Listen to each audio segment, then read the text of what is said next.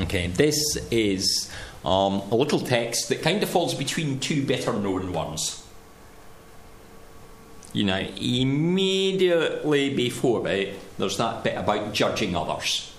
That splinter that might be in the eye that you're going, oh, look at that. Only you've got a great big plank sticking in your own. And Jesus saying, that's not the way to talk, is it? And then it's followed by another very well-known text. The parable of the wise and the foolish builders. You know, what is the foundation of your house? What is it that you're living on? Is it just sand? Or is it a rock? You know, the reason why that fig tree went from my garden is because they had to build foundations. They had to dig down. They had to go where the roots were about to normally went through underneath a very shallow wall. But if they were going to extend a kitchen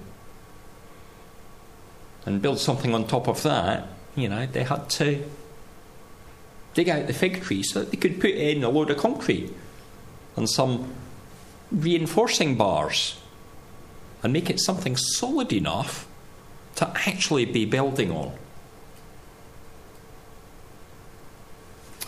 Now, the fact that this is between two really well-known texts, I think, kind of means that we quite often ignore this little bit, which is kind of why I brought it tonight. Sometimes we overlook things because of what they're next to.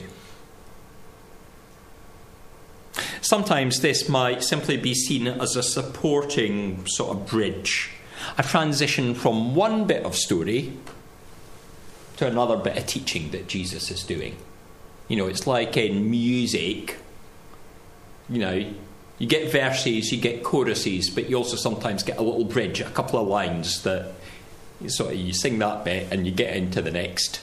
You know, it links them together, but actually it's a part in its own right. It's a piece of the music.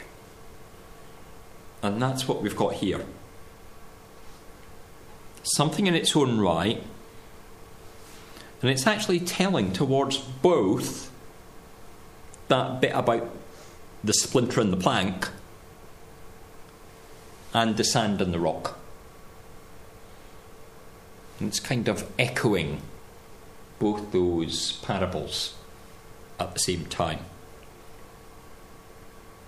And so firstly, there's a bit in here that earlier one, the plank and the splinter, is about whether we are hypocrites.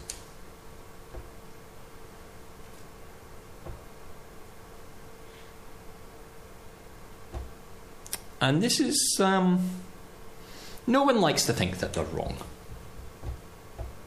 No one ever likes to think that they're wrong. They like to say that I'm right in what I'm doing.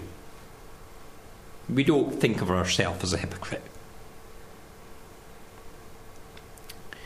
And a few years ago, some American psychologists from New York University asked drivers to compare themselves with the average driver. You know, those of you that have a license can think, how do you compare with the average driver? Now, I don't know, there might be some among you that have done the advanced driving test, or they might have done something else like that. Maybe you really are a good driver. But the psychologists found that most people said that they had above average ability. Now, that's not possible, is it? That most people had above average, unless there were some that were really, really bad drivers.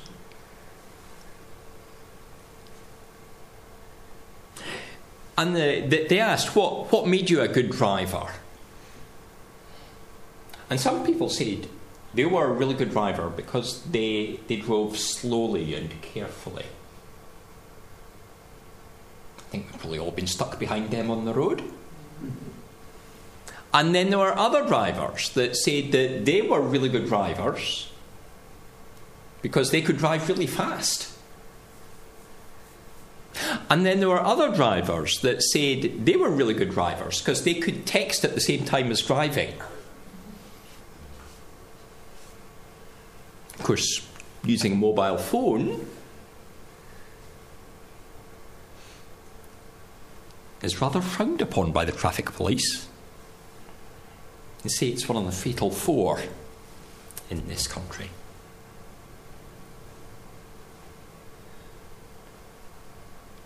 What we say we are is not always who we are. Who we think we are. Are we a tree that brings good fruit? We like to think we are. We like to think that's what we're good at. Something that's so juicy, tasty. Yeah, that's great. But are we? A tree is recognised by the fruit it grows. The orange tree doesn't grow bananas.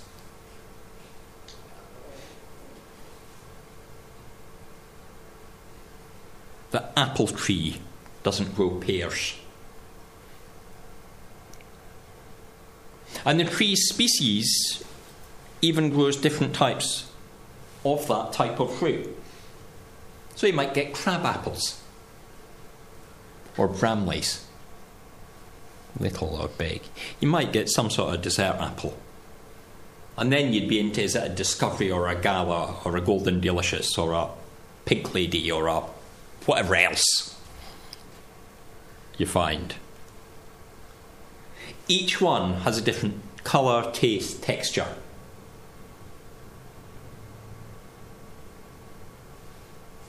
But no matter what that species of tree is,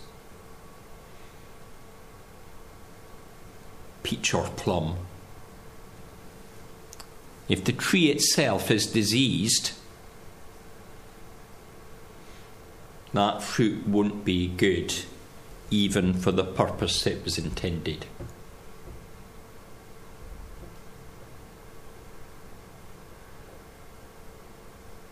So what sort of fruit are we producing? Eve in the Garden of Eden, we are told, was tempted by Satan. And looking at the tree of knowledge, she saw the fruit and that it was good for food and pleasing to the eye. She took it and ate of it, and of course found the sin may be appealing, but brings a bitter taste.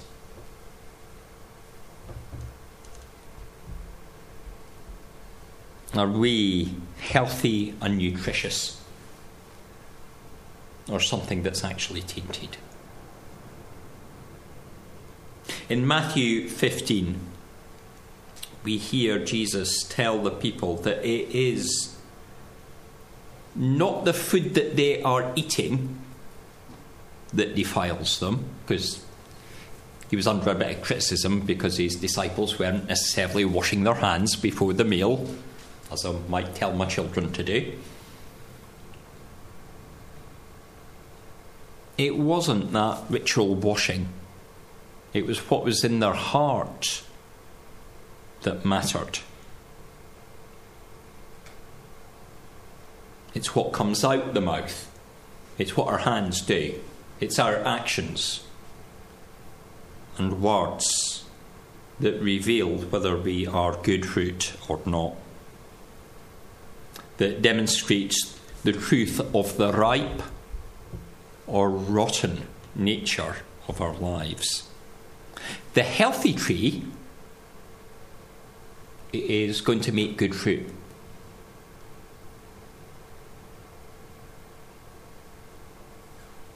But if we are of low integrity,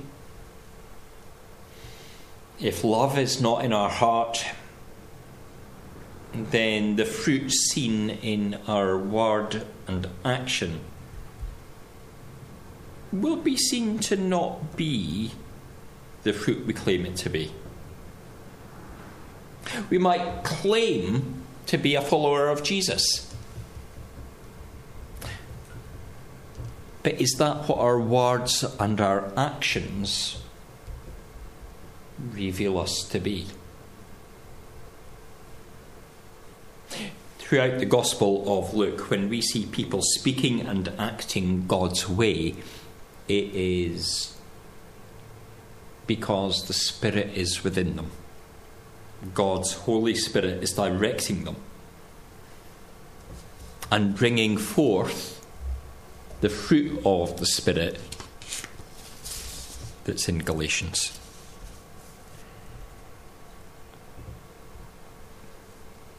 Our second view builds on this.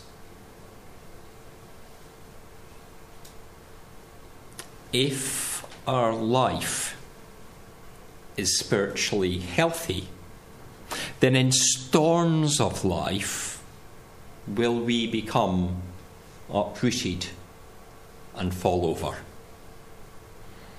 As that storm battles across the country tonight, maybe a bit gentler here than further north or on the west.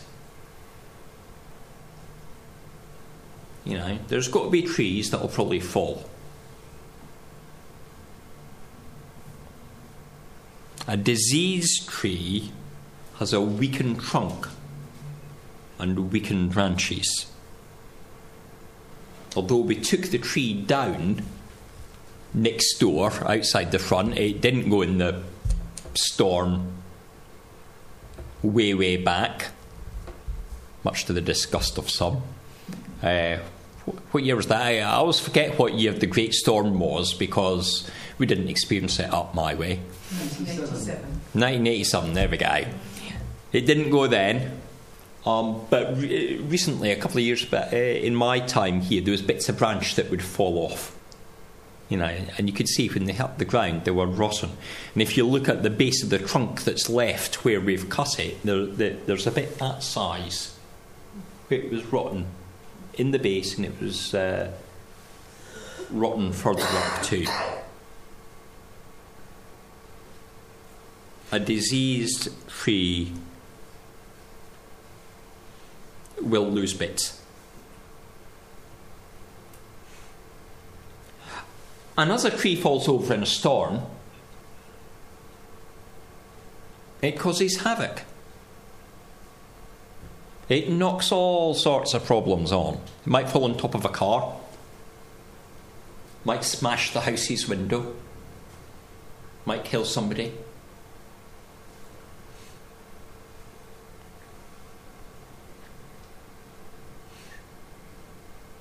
And certainly destroy something of the lives around.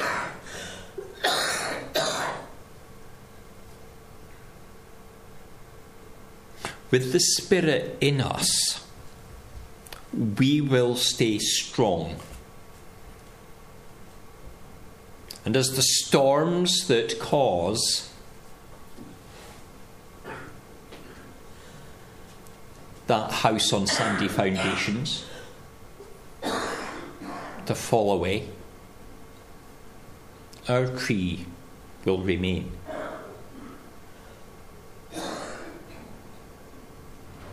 We'll be strong and not fall. And that fruit from Galatians will not be blown far from the tree.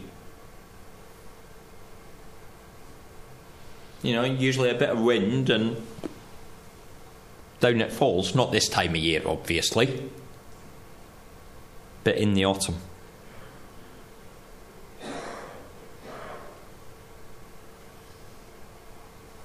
Our fruit will remain.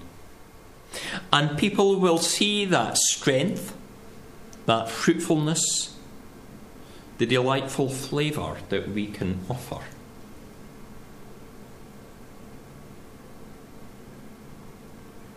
and be inspired to think, what is that? How can they go through such a storm and still stand strong? It is because we're good trees.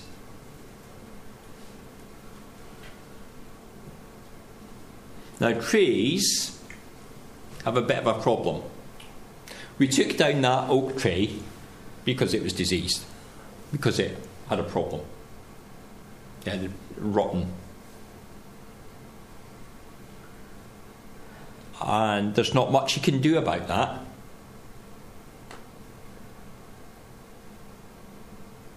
But people are not trees.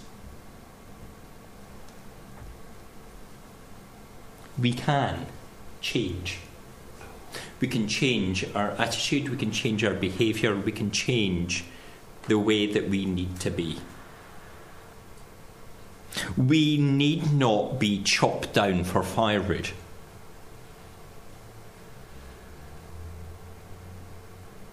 But instead we can stand strong and be a fruitful blessing to others.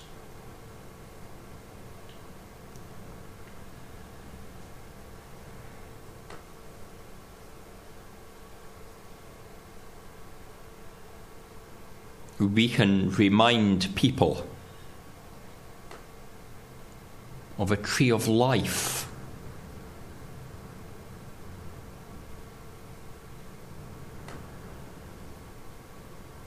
And of the life that comes in Jesus our Saviour.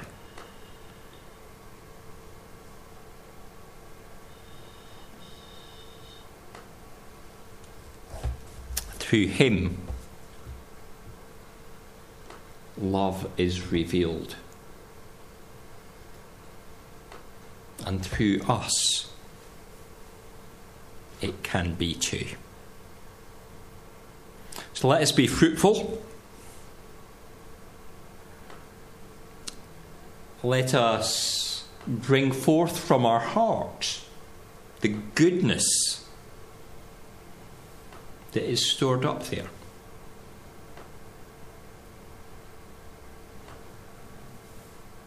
And out of our hearts may our mouths speak and our hands move in service of the Lord.